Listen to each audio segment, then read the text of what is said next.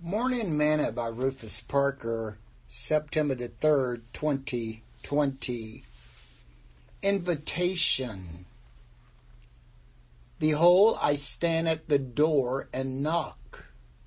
If any man hear my voice and open the door, I will come into him and will sup with him and he with me. Revelation chapter 3, verse 20. Today's morsel. How many times would you say that you did not open the door when the doorbell rang, or invite the person standing at your door in because you did not know who they were? Scripture tells us, let brotherly love continue. Be not forgetful to entertain strangers, for thereby some have entertained angels unaware. Hebrews chapter 13, verse 1 and verse 2. Jesus said that he stands at the door and knocks. If any man hear my voice and open the door, I will come into him and will sup with him and he with me. Do not ever think that Jesus will intervene in the affairs of men without an invitation. He is not going to just rush right into your home without you inviting him in.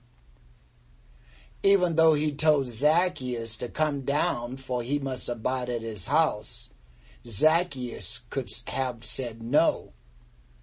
But because he wanted to see Jesus, he was obliged to have him come in. Have you left Jesus or his representatives outside because you did not want them to see inside of your house? Do not put a welcome sign at your front door if you are not going to invite people in. Sing this song with me today. You are awesome in this place, mighty God. You are awesome in this place, our Father. You alone deserve our praise. To you our voice we raise. You are awesome in this place, mighty God. Thought for today. Don't put a welcome sign at your front door if you are not going to invite people in. Parker.